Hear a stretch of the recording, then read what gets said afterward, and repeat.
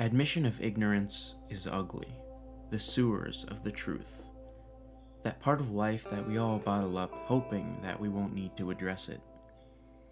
We try to shelter ourselves from it, yet that mentality is what drowns us in deeper and deeper ignorance. Hiding from that which we fear gives us excuses to dig a deeper hole into the dirt we dig.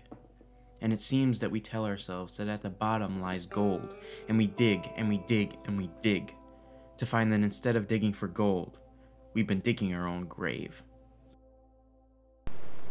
Now, what is arrogance? What is arrogance? Arrogance is something a man possesses on the surface to defend the fact that he hasn't got the thing that he pretends to have. Arrogance, He's a bluff, in other words. Arrogance can sometimes be a shell to protect the inner man, too, can it not? Even though that inner man has a good deal? Well, it's a pretty brittle shell.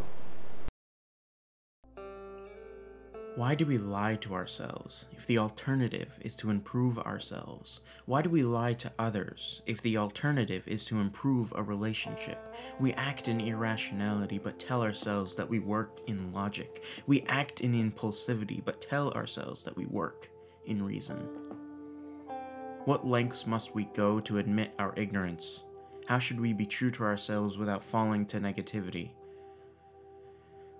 We know the truth leads us all astray, taking us down paths of even more ignorance. But I think the awareness of our flaws is all we can use to fight them. You said you don't feel yourself a hero. No, no. People make you a hero. No, they don't. For them. No, they don't. They don't make me a hero. I know I'm not a hero. What is the power of still going on? Doing it. Doing... No. Making records, selling. Yeah. That's work. Just work. Yeah. Work and a way of life for me.